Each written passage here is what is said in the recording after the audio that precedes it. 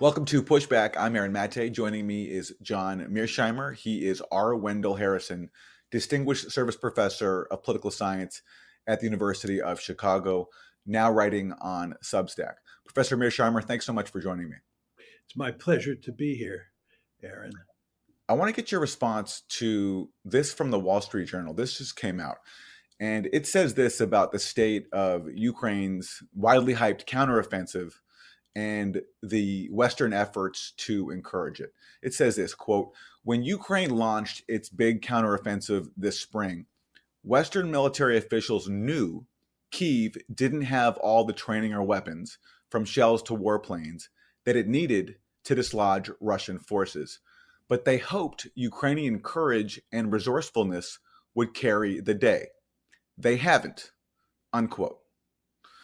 So that's from the Wall Street Journal, basically admitting that the West pushed Ukraine into this counteroffensive, knowing that Ukraine did not have what it needed to come anywhere close to success. So I'm just wondering, having long predicted that this U.S. effort to drive Ukraine into NATO, turn Ukraine into a NATO proxy, would lead to Ukraine's decimation, your response to this candid admission in this establishment news outlet? Well, it seems to me that anybody who knows anything about military tactics and strategy had to understand that there was hardly any chance that the Ukrainian counteroffensive would succeed. I mean, there were just so many factors that were arrayed against the Ukrainians that it was almost impossible for them to make any significant progress. Nevertheless, the West encouraged them, pushed them hard to launch this offensive. In fact, we wanted them to launch the offensive in the spring. And you sort of say to yourself, what's going on here? This is like encouraging them to launch a suicidal offensive, which is completely counterproductive. Wouldn't it make much more sense for them to remain on the defensive, at least for the time being? But I think what was going on here was that the West is very fearful that time is running out, that if the Ukrainians don't show some significant success on the battlefield in the year 2023, public support for the war will dry up and the Ukrainians will lose and the West will lose. So I think what happened here is that we pushed very hard for this offensive, knowing that there was a slim chance at best that it would succeed. In that same vein, we also integrated Ukraine as a de facto proxy of NATO without formally promising it or without formally giving it NATO membership. And that was a major factor in Russia's invasion to begin with. But then you have this recent NATO summit in Lithuania. And I'm wondering your take on this. At the end of the summit, the pledge that was given to Ukraine, it seemed to me that it actually made future NATO membership for Ukraine even more distant than it was when it was first promised back in 2008, because this time the final communique, and this was apparently done at the behest of the US, said that we will admit Ukraine when allies agree and when conditions are met, but it didn't specify what those conditions are. And so accordingly, it seems to me that Ukraine is even further away from NATO than it was back when it was first promised back in 2008. I'm wondering if you agree with that assessment and what you make of this very vague pledge from NATO. I agree with what you said, but I'd take it a step further. The Secretary General of NATO, Jens Stoltenberg, made it very clear that Ukraine would not be admitted into NATO until it had prevailed in the conflict. In other words, Ukraine has to win the war before it can be brought into the alliance.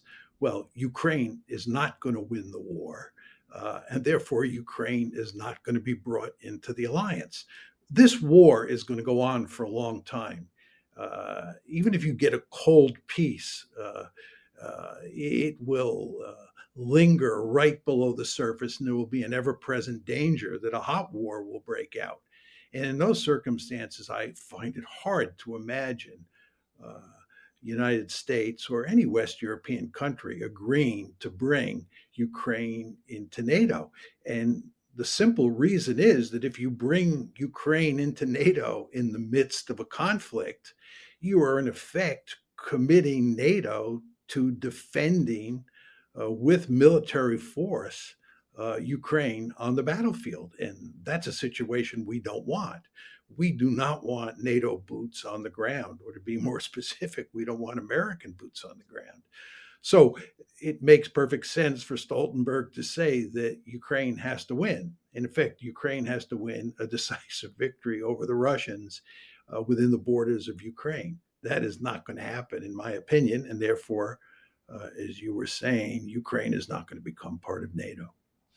So, given that, I mean, do you think it's fair to speculate that the U.S. policy in Ukraine was even more cynical than it appeared? Because basically, this war was largely fought because the U.S. refused to agree to neutrality for Ukraine, saying that, well, we have an open door for NATO. We don't take people's membership off of the table.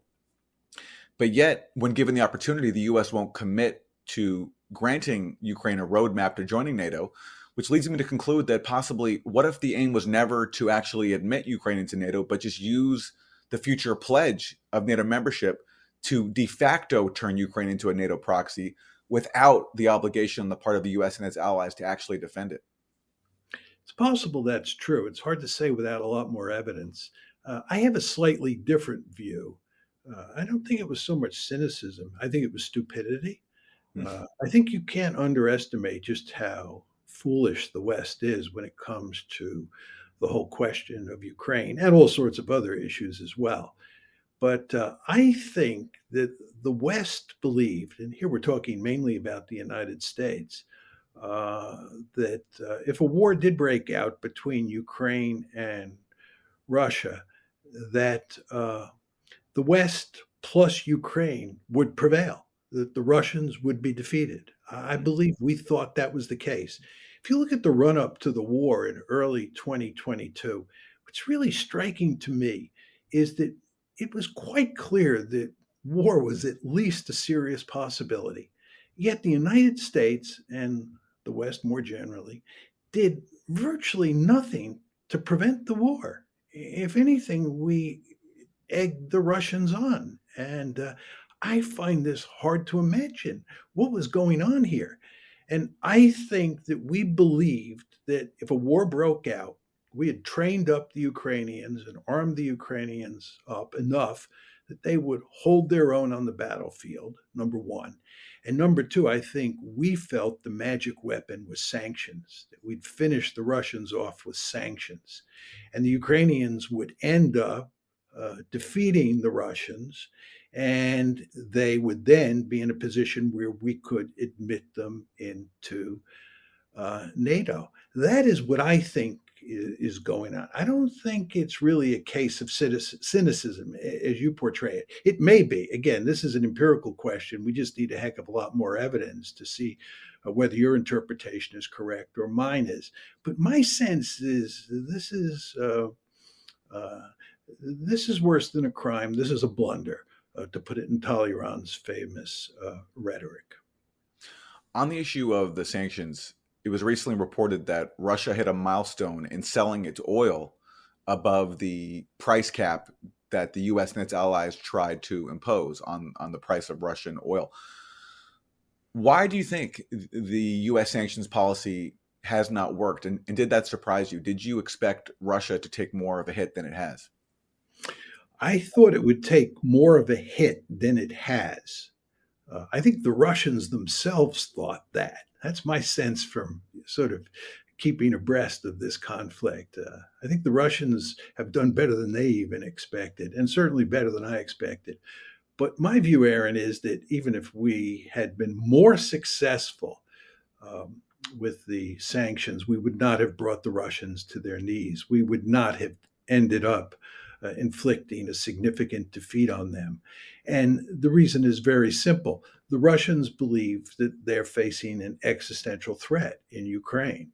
And when you're facing an existential threat, or you think you're facing an existential threat, you're willing to absorb huge amounts of pain to make sure that you're not defeated on the battlefield. So I think the sanctions were doomed from the beginning. I think when you look carefully at what has happened since then, it's quite clear that the Russians were in an excellent position to beat the sanctions by and large. And it shouldn't have been surprising to anyone who spent a lot of time studying how sanctions work that it was not going to do much against a country like Russia, which was so rich in natural resources and had all sorts of potential trading partners that could replace the ones that it lost in the West. I certainly don't fit in that category as an expert on sanctions, but I would imagine that people who study this issue carefully understood that it was going to be of limited utility against the Russians, and it certainly has been. This, by the way, was a major miscalculation, I believe, on the West's part. Uh, in the literature in the West on the war, if you read the mainstream media carefully, people like to dwell on Putin's miscalculations, and they completely ignore the West's miscalculations. But I think if you look at our behavior in the run up to the war and what has subsequently been happening in the conflict, it's quite clear that we miscalculated in a big way. Well, on that point, let me ask you to respond to what Secretary of State Antony Blinken recently said on CNN. He's talking about what he says are Putin's objectives in Ukraine. He says Putin has already lost. In terms of what Russia sought to achieve, what Putin sought to achieve, they've already failed. They've already lost. The objective was to erase Ukraine from the map, to eliminate its independence, its sovereignty, to subsume it into Russia. That failed a long time ago. That's Antony Blinken, Professor Mearsheimer. Do you think those were Putin's objectives in Ukraine? No. I mean, it's the conventional wisdom in the West, for sure, that these were Putin's aims.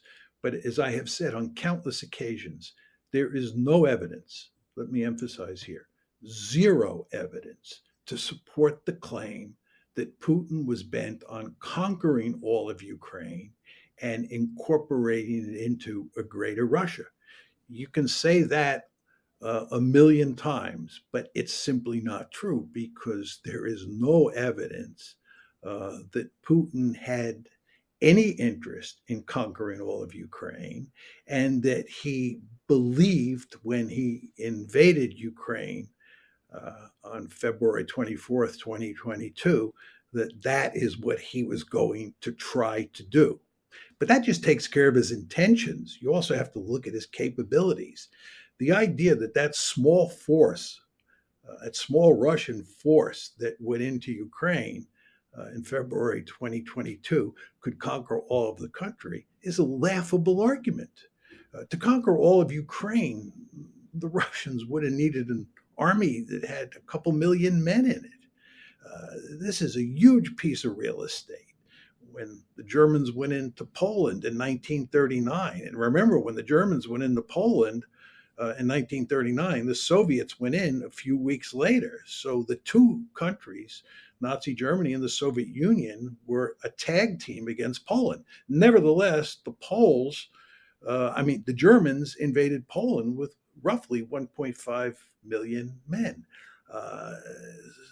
The Russians had at most 190,000 men when they invaded Ukraine in February 2022. No way they had the capability to conquer the country, and they didn't try to conquer the country. And again, as I said, Putin's intentions were manifestly clear before the war that he had no interest in conquering Ukraine. He fully understood that conquering that whole country would be like swallowing a porcupine.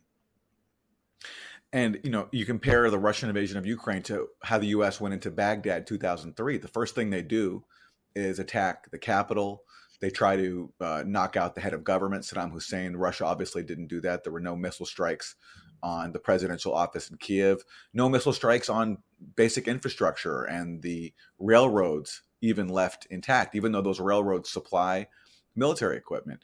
But what Putin did get, though, in those early stages was negotiations, which apparently went somewhere to the point of a tentative deal reached between Ukraine and Russia, in which Russia would have withdrawn to its pre-invasion lines and Ukraine would have basically pledged neutrality. We know from various reports that the West stood in the way. Boris Johnson reportedly came over, told Zelensky that if you sign a deal with Russia, we're not going to back you up with security guarantees.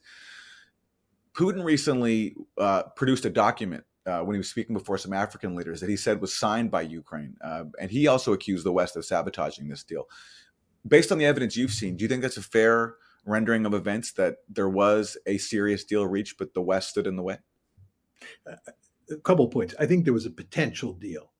Whether it could have been worked out had the West not interfered remains to be seen. There's some very complicated issues that had to be resolved here, and they weren't fully resolved in the negotiations at Istanbul. So I would say it was a potential deal. It had real promise for sure.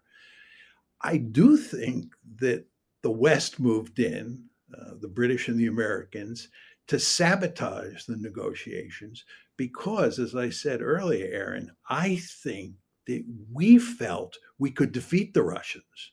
When those negotiations were taking place in March, at that juncture, it looked like the Ukrainians were holding their own on the battlefield. And I think that simple fact, coupled with our belief in sanctions, made us think we had the Russians right where we wanted them. And the last thing we wanted was a deal. This was time to inflict a significant defeat on Russia. So I think that's what was going on. Now, just to go back to what you said about Putin's goals going into Ukraine, I think you're exactly right that he was not interested in conquering Ukraine, as I said. What he wanted to do was coerce the Ukrainians into coming to the negotiating table and working out a deal. That's what he wanted. He did not even want to incorporate the Donbass into a greater Russia. He understood that would be a giant headache. He preferred to leave the Donbass inside of Ukraine. But what happened here, right, is that the West moved in when it looked like a possible deal was there to be had. And the West made sure that the Ukrainians walked away from the negotiations and that the war went on. And here we are today. A major goal of Russia's, it seems to me, on top of getting Ukraine to commit to neutrality, to not joining NATO, was to get Ukraine to implement the Minsk Accords, the deal that it had signed back in 2015 to end the war in the Donbass. And I'm wondering what you make of the admissions that have come out since Russia invaded from NATO leaders like Angela Merkel of Germany and Francois Hollande of France, who helped broker the Minsk Accords, where they said, and this mirrors what Ukrainian leaders like Poroshenko have said too, that Minsk wasn't intended to actually make peace. It was intended to buy time for Ukraine to build up its military, to fight the Russian-backed rebels in the east of Ukraine and Russia itself. Do you buy that from Merkel and Hollande, or do you think they're maybe just trying to save face and reject criticism from hawks who believe that their efforts to try to broker peace and end the war in the Donbass somehow enabled Russia and Putin? It's really hard to know what to think for sure. I mean, the fact is that Hollande, Poroshenko, and Angela Merkel have all said very clearly that they were not serious at the time about negotiating some sort of settlement in accordance with the Minsk II guidelines. If they say that, it would seem to me to be true. Is it really the case that they're all lying now to cover up their past behavior so that they don't damage their reputation in the West? I guess that's possible. I don't know how you would prove one way or the other where the truth lies, but my tendency in these situations is to believe what people say. And if Angela Merkel tells me that she was just pretending in the Minsk negotiations because she wanted to help arm up the Ukrainians, I tend to believe her. But maybe she's not telling the truth. Who knows for sure? And going back to what you said earlier about how the U.S. did nothing to prevent this war, and in some ways may have even egged it on before February 2022. Given that the Biden administration refused to address Russia's core concerns of NATO expansion and the NATO military infrastructure surrounding Russia, which Russia, in its draft treaties that it submitted in December 2021, proposed that that NATO basically roll back its NATO military infrastructure around Russia to pre-1997 lines.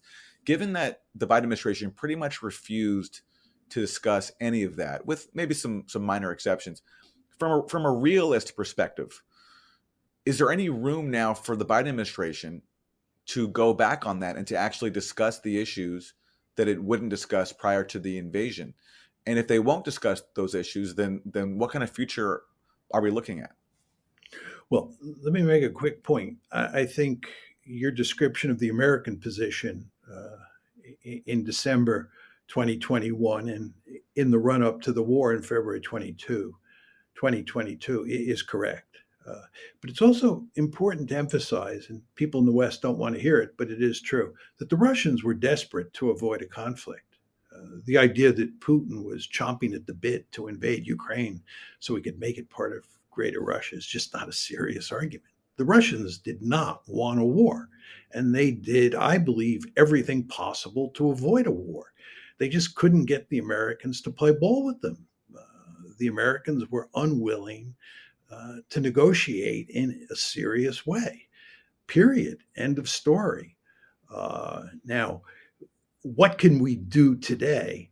In effect, you're asking whether we can go back to where we were, before the war broke out, or maybe even where we were in March 22, shortly after the war broke out, when the negotiations in Istanbul were ongoing.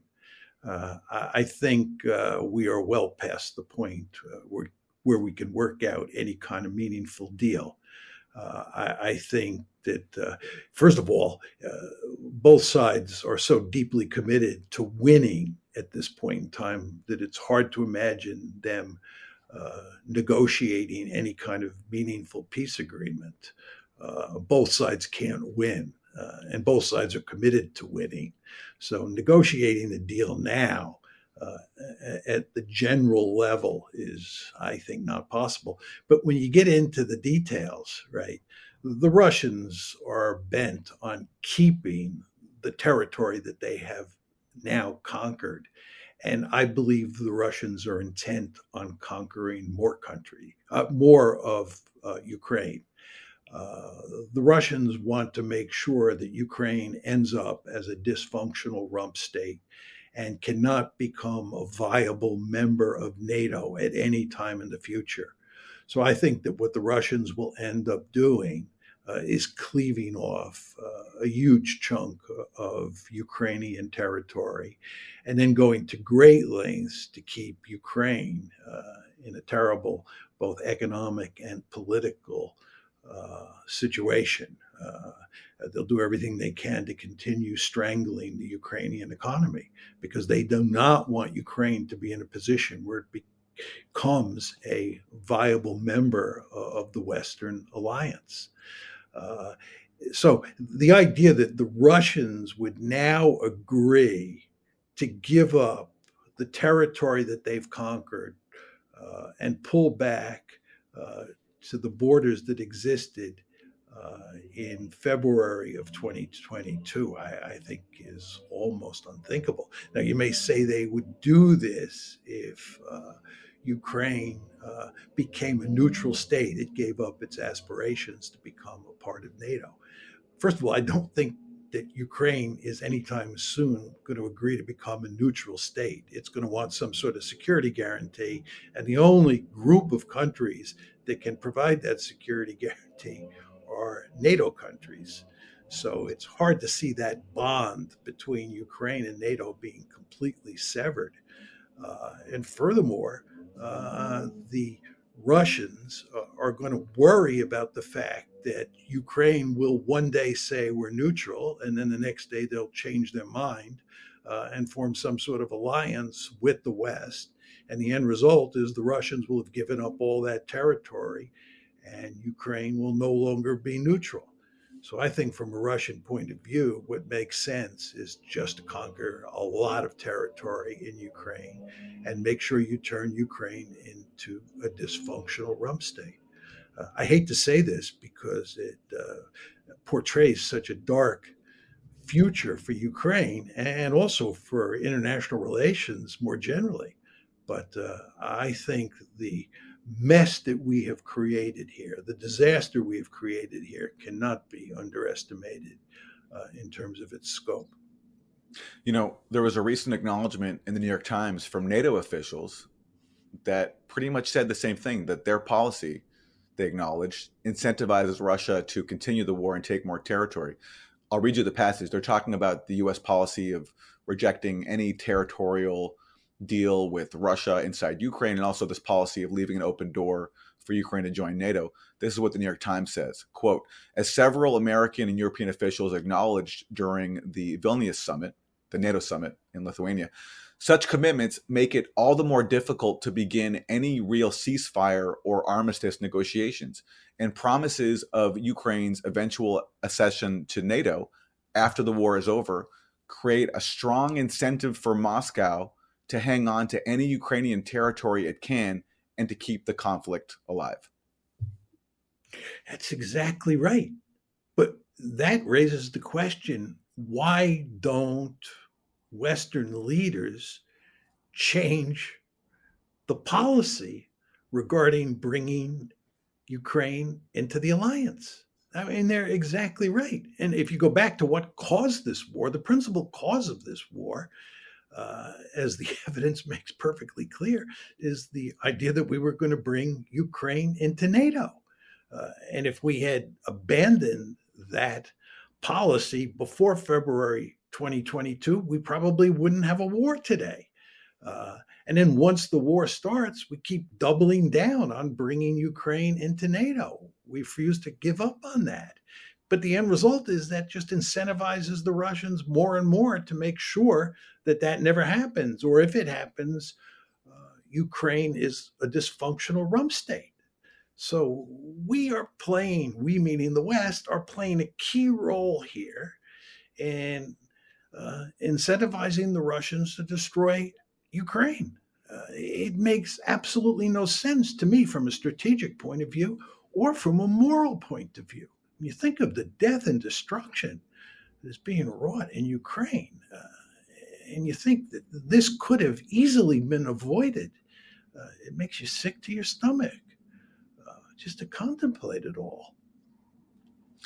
What do you make of the U.S. policy so far when it comes to weaponry? There's been so many times where the Biden administration says publicly that certain weapons are not going to Ukraine, but then later on they relent and send those weapons. And now it looks like F-16s will be the latest on that list.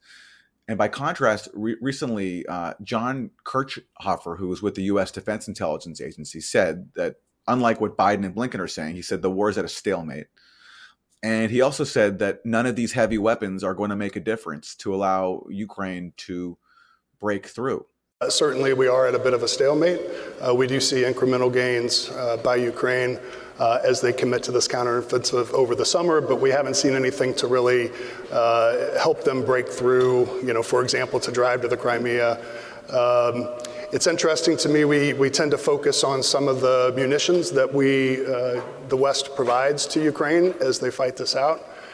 And we look at some of them as holy grails as they play out. So if you think of HIMARS, certainly that led to some sensational tactical events. And then you see the Storm Shadow missile doing the same thing. And now we're talking about dual purpose, improved conventional munitions or cluster bombs. None of these, unfortunately, are the holy grail that Ukraine is looking for that I think will allow them in the near term to break through. So you have that being acknowledged by somebody with the Defense Intelligence Agency, but that doesn't seem to have, entered the thinking of the White House, which keeps sort of slowly drip feeding these heavy weapons systems that it had previously taken off of the table. Well, I think there's no question that we're desperate here.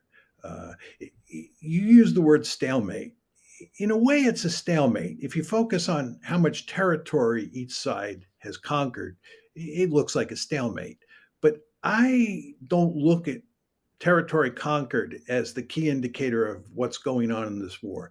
In a war of attrition like this, the key indicator is the casualty exchange rate. That's what you want to pay attention to. You want to focus on how many people each side has available to draft, to put in the military. And then you want to focus on the casualty exchange rate. And in my opinion, the casualty exchange rate decisively favors the Russians, who also happen to have many more people than the Ukrainians do. This is a disastrous situation for Ukraine. It makes it almost impossible for Ukraine to win this war, and it makes it likely that the Russians will prevail. So the question is, if you're the West, how do you rectify this situation? What do you do to keep the Ukrainians in the fight? And you want to remember here that the Russians have a formidable industrial base, and they have lots of military equipment, lots of heavy equipment, lots of artillery, lots of tanks. They have assembly lines that are churning out lots of equipment. The Ukrainians have hardly any assembly lines at all. They're completely dependent on the West for weaponry. So the question then becomes, what can we give them? And there are real limits to what we have, right? We don't have that much more artillery to give them. So it's no surprise that therefore we're giving them cluster munitions. It's no surprise that in recent months we've emphasized giving them tanks when what they really needed was artillery. So you see that we're in a pickle here in that we've picked a fight with a country that has a huge industrial base that can produce lots of weaponry. And our ally, the country that's doing the fighting for us, the dirty work on the battlefield, does not have weaponry of its own. So we have to supply it. And again, we have real limits to what we can give them. So what's going on is that we give them HIMARS missiles, and everybody says this is the magic weapon. It's going to rectify the casualty exchange ratio. It's going to help the Ukrainians prevail on the battlefield. That proves not to be the case, right? And then we start talking about giving them sophisticated tanks. We give them sophisticated tanks, be they Leopard 2s, Challengers, or what have you. And they're supposed to be the magic weapons, and that doesn't work out. Then we talk about training 9 brigades and creating, a panzer force that can punch through the Russian defenses and do to the Russians what the Germans did to the French in 1940. And of course, on June 4th of this year, the Ukrainians launched their counteroffensive, and they used a lot of those NATO trained and armed troops, and it didn't work. They didn't even get to the first defensive lines of the Russian forces. They ended up fighting in the gray zone and suffering huge casualties. So what's the solution? Well, we got to give them F-16s, and we got to give them ATACMS. And if we give them that will reverse the balance of power between these combatants, reverse the casualty exchange ratio, and the Ukrainians will end up prevailing on the battlefield. This is a pipe dream. It's hard to believe that people in the Pentagon who study war for a living believe that F-16s or ATACMS are going to change the balance of power on the battlefield. They are doing this in large part because we have to do something, and this is really all we can do. So we can't quit. We got to stay in the fight. We got to continue to arm the Ukrainians. And this is the only game in town. So what we're doing here, giving them weapons that we can publicly say, and then the media can repeat it, that these are war-winning weapons. And once the Ukrainians get these weapons and learn how to use them, once they learn how to fly F-16s, the balance of power will be rectified, and we'll live happily ever after. Again, this is not going to happen. The Ukrainians are in deep trouble. We have led them down the primrose path, and there is nothing we can do at this point in time to rectify that situation. Well, speaking of which, that was your famous warning back in 2015 that the West is leading Ukraine down the primrose path, and quoting you, the end result is that Ukraine is going to get wrecked. What's going on here is that the West is leading Ukraine down the primrose path. And the end result is that Ukraine is going to get wrecked. And I believe that the policy that I'm advocating, which is neutralizing Ukraine and then building it up economically and getting it out of the competition between Russia on one side and NATO on the other side, is the best thing that could happen to the Ukrainians. This was your warning back in 2015. Why were you so confident of this? What made you so sure that this was the inevitable path? Well, I thought it was very clear when the crisis first broke out in February 2014. Remember, the crisis breaks out on February 22nd, 2014. And at that point in time, it's clear that the Russians view Ukraine in NATO as an existential threat. They make no bones about that. And furthermore, it's clear, right, that if we persist to try to bring Ukraine into NATO, if we persist to try to make Ukraine a Western bulwark on Russia's borders, that the Russians will destroy Ukraine. They'll wreck Ukraine. They make that clear at the time. So that's in 2014. And then if you look at what happens from 2014 up till 2022, when the war breaks out, when it goes from being a crisis to a war, if you look at what happens then, the Russians make it clear at point after point that Ukraine and NATO is an existential threat. But what do? We double down at every turn. We continue to commit ourselves more forcefully each year to bringing Ukraine into NATO. And my view in the very beginning was that this was going to lead to disaster. Now, a lot of people like to portray my views as anomalous. You know, I'm one of a handful of people. It's folks like me, Jeffrey Sachs, Steve Cohen, who make these kinds of arguments. But if you think about it, back in the 1990s, when the subject of NATO expansion was being debated, there were a large number of very prominent members of the foreign policy establishment who said that NATO expansion would end up in disaster. This included people like George Kennan, William Perry, who at the time was the Secretary of Defense. He almost resigned, he says. Pardon? He almost resigned, he says, over the issue of NATO expansion. When Clinton expanded NATO, he said he considered resigning, I believe. Yes, that's exactly right. And by the way, there was widespread opposition to NATO expansion inside the Pentagon at that point in time. And all of this is to say that those people were right. And one of my favorite examples is Angela Merkel.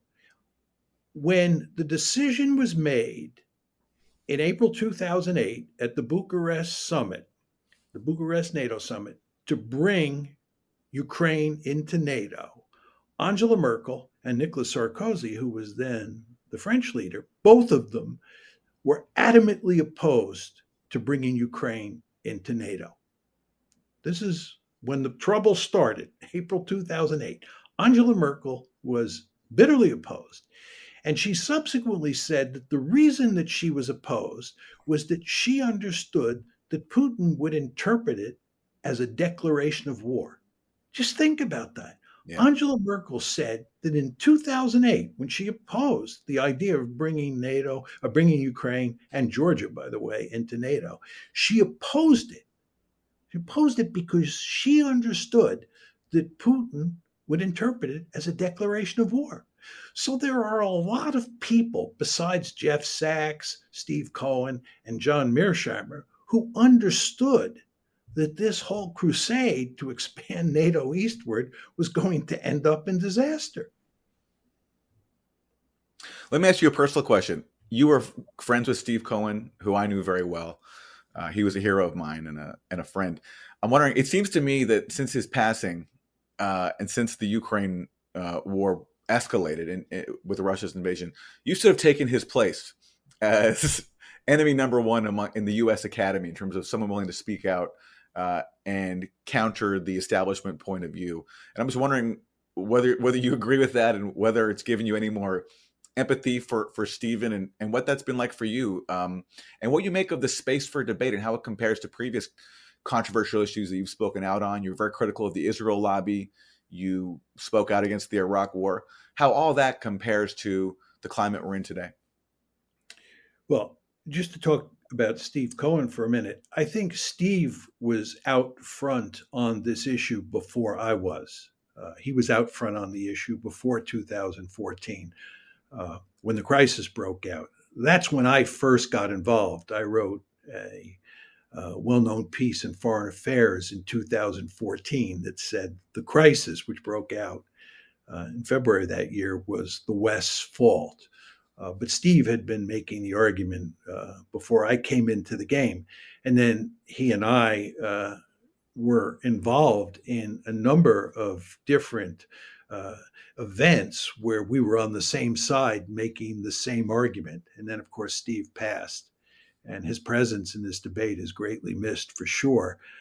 I think you could say that people like me and people like Jeff Sachs are in effect replacing Steve.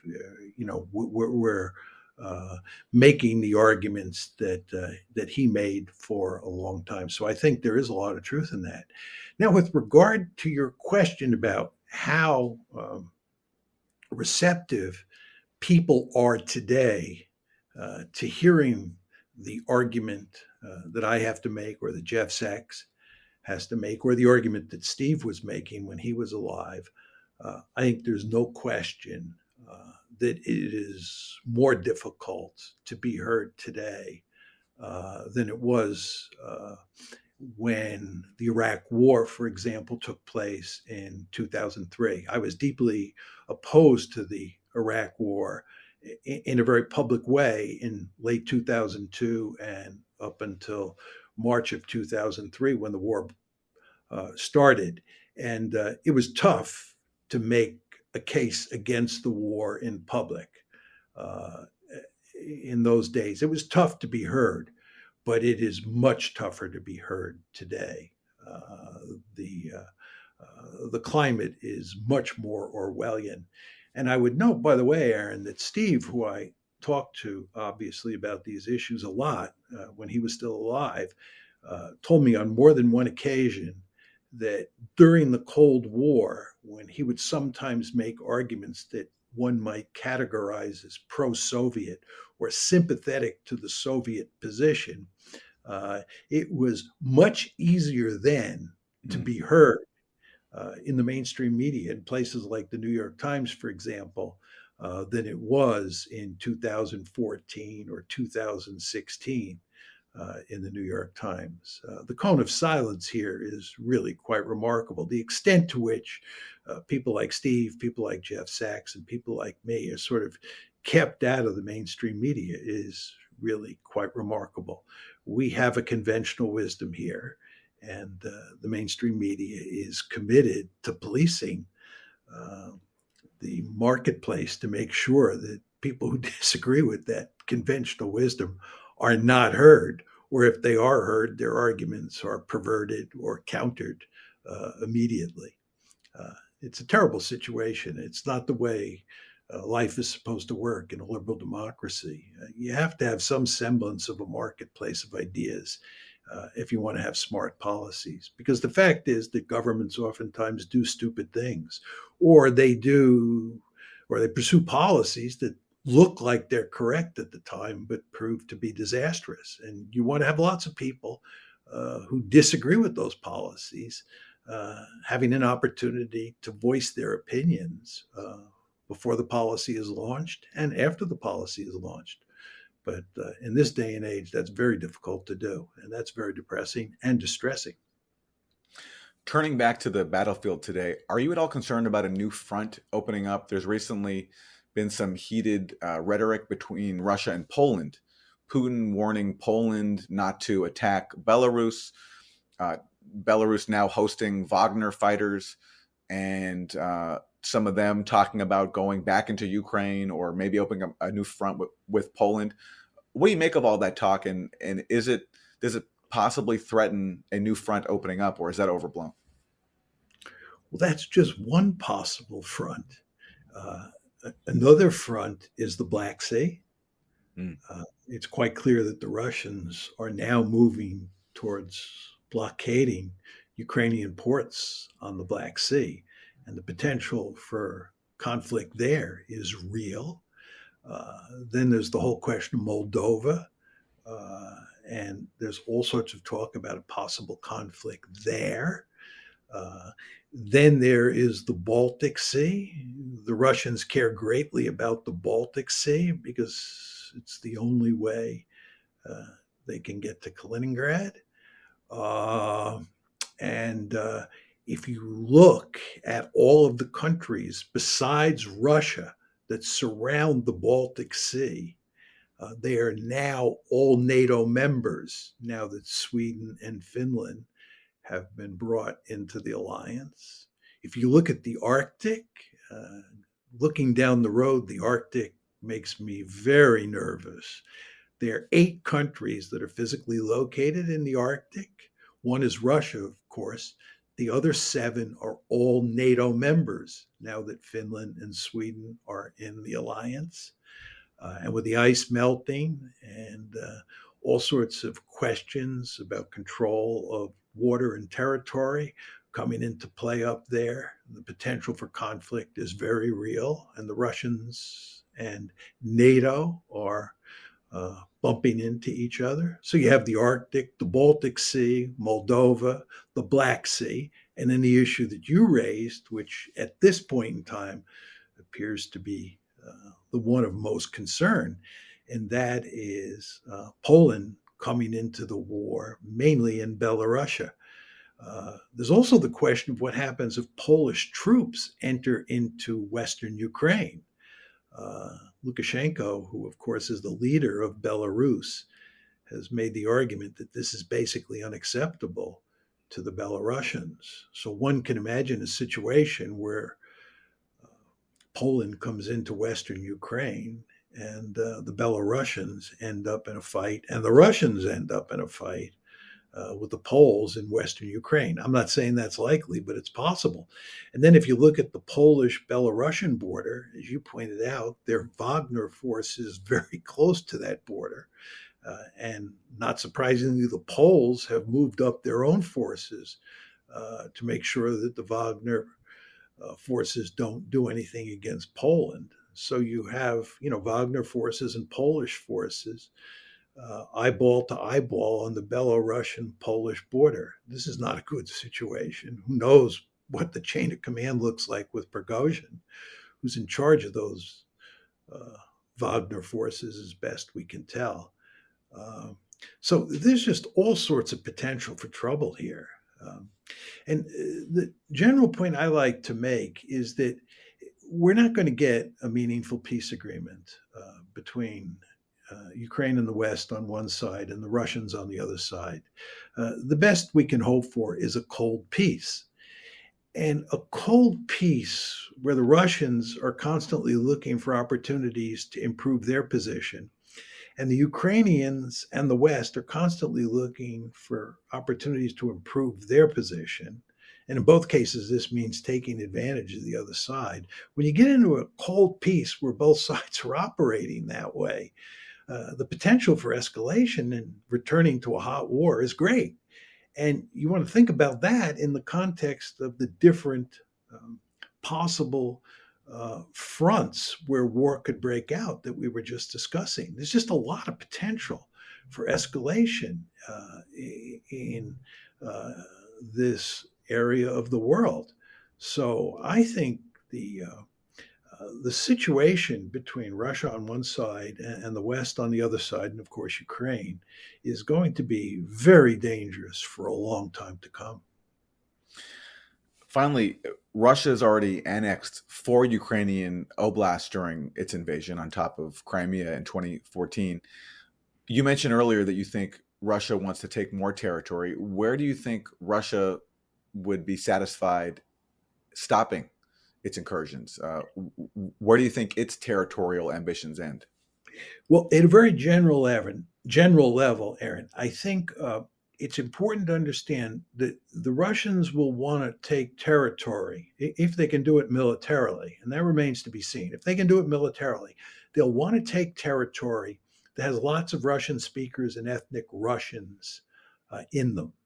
This is why I think they'll take Odessa if they can, and Kharkiv if they can, and two other oblasts as well. But I think they will stay away from the oblasts or the areas of Ukraine that have lots of ethnic Ukrainians, because the resistance to a Russian occupation will be enormous. So I think the demography of Ukraine limits how much territory the Russians can take. Furthermore, I think military capability limits how much of Ukraine that they can take. That they don't have the military capability to take all of it. And I think they'll have to actually increase the size of the existing Russian army if they're going to take the four oblasts, this includes Kharkiv and Odessa, that are to the west of the four oblasts that they now control. But I think that they will try to take those 8 oblasts plus Crimea. Those 8 oblasts, they already control 4, and they've taken Crimea. That represents about 23% of Ukrainian territory before 2014.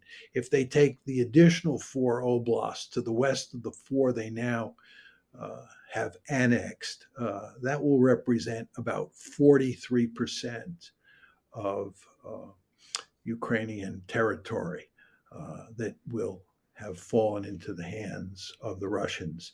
And that, I think, will leave the Russians in a position where they are dealing with a Ukraine that is a truly dysfunctional state. I hate to say that this is the likely outcome, because it's such a terrible outcome from Ukraine's point of view. But I think, in all honesty, that is where this war is headed. I think the Russians are now playing hardball. We are, as I said to you before, well past the situation that existed in March of 2022, or certainly in the period before the war broke out in February of 2022, where it was possible to imagine a situation where the Russians pulled out of Ukraine in return for Ukrainian neutrality. Those days are gone. And a Russia that's playing hardball is a Russia that's going to conquer more territory if it can, and do everything it can to wreck Ukraine. One more question, because we haven't discussed this issue yet, and it's existential, and that's the nuclear threat. There was a recent article by a Russian named Sergei Karaganov, who was an academic with the Russian Council on Foreign and Defense Policy. He's said to be close to Putin. And I don't know if you caught this essay, but he basically said that Russia needs to adopt a more bellicose nuclear posture, needs to embrace the use of first use, and even threaten to use it in Ukraine in order to sufficiently scare the West.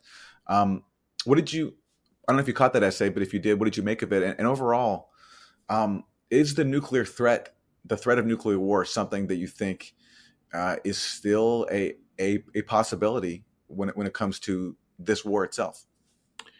Well, I think that nuclear war is most likely if the Russians are losing.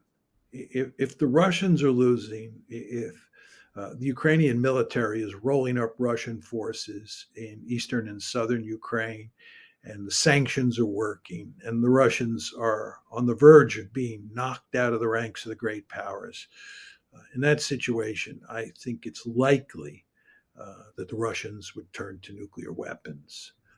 And they would use those nuclear weapons in Ukraine. They would not dare use them against NATO, but they would turn to nuclear weapons. I think, given the fact that the Russians are not losing, and if anything are winning, therefore the likelihood of nuclear war is greatly reduced.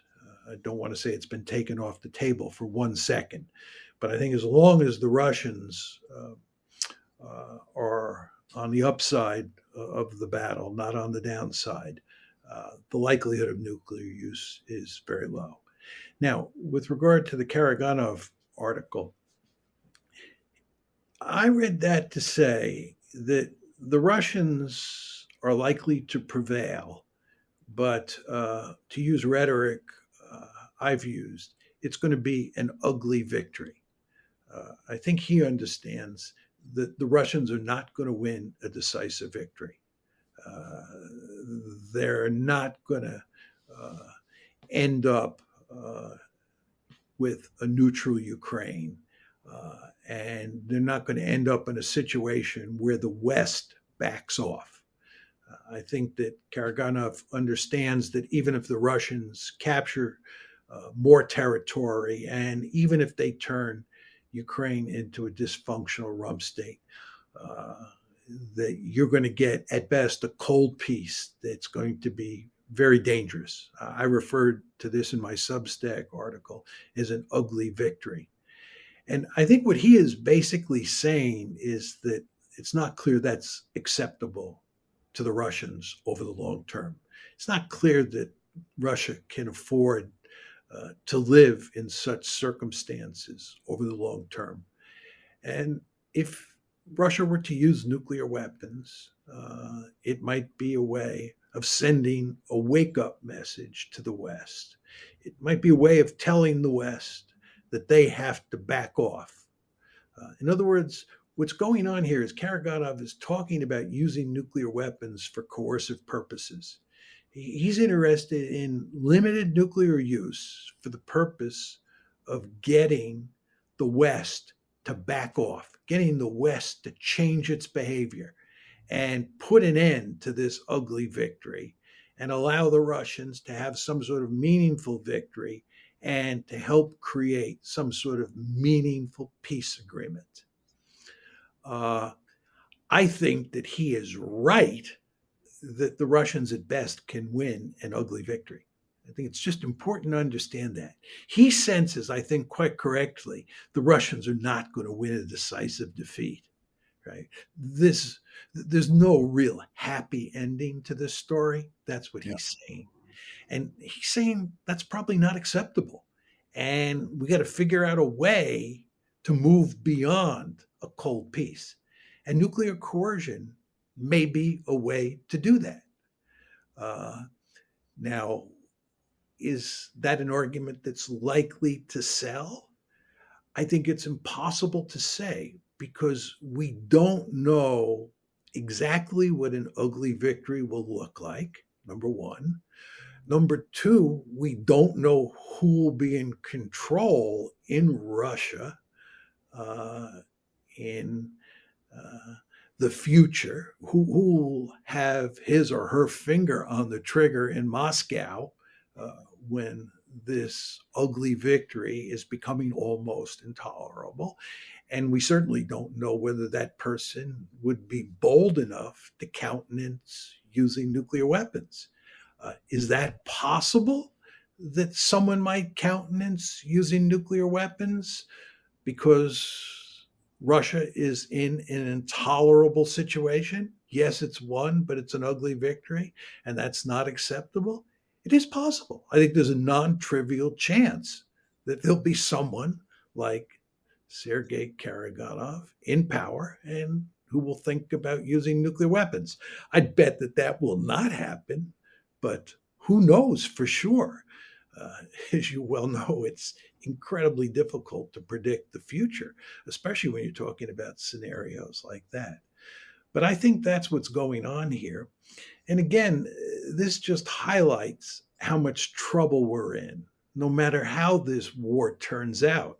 As I said before, if the Russians are losing, I mean, they're seriously losing the war, that's where nuclear use is likely. And what Karaganov is saying is, even if we win, it's going to be an ugly victory, and we may have to use nuclear weapons anyway. You want to think about where that leaves us.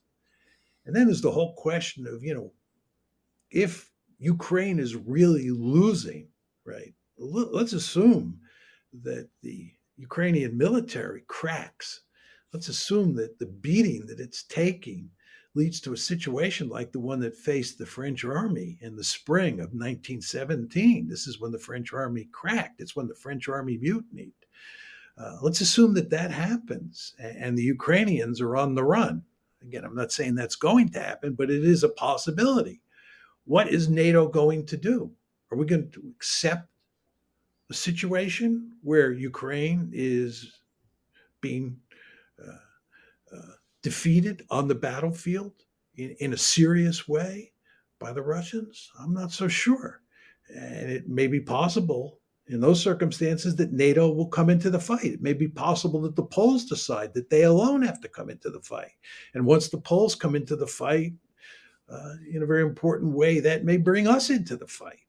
And then you have a great power war involving the United States on one side and the Russians on the other. Again, I'm not saying this is likely, but it is a possibility. What we are doing here is we're spinning out plausible scenarios as to how this war can play out over time. And almost all the scenarios that one comes up with have an unhappy ending. And again, this just shows what a huge mistake we made not trying to settle this conflict before February 24th, 2022. Well, based on this answer alone, I can see why you called one of your most recent pieces "The Darkness Ahead," where the Ukraine war is headed. Very apt.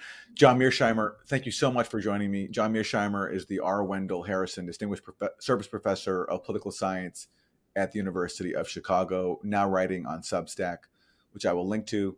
Professor Mearsheimer, thanks so much. It was my pleasure. Thank you for having me, Aaron.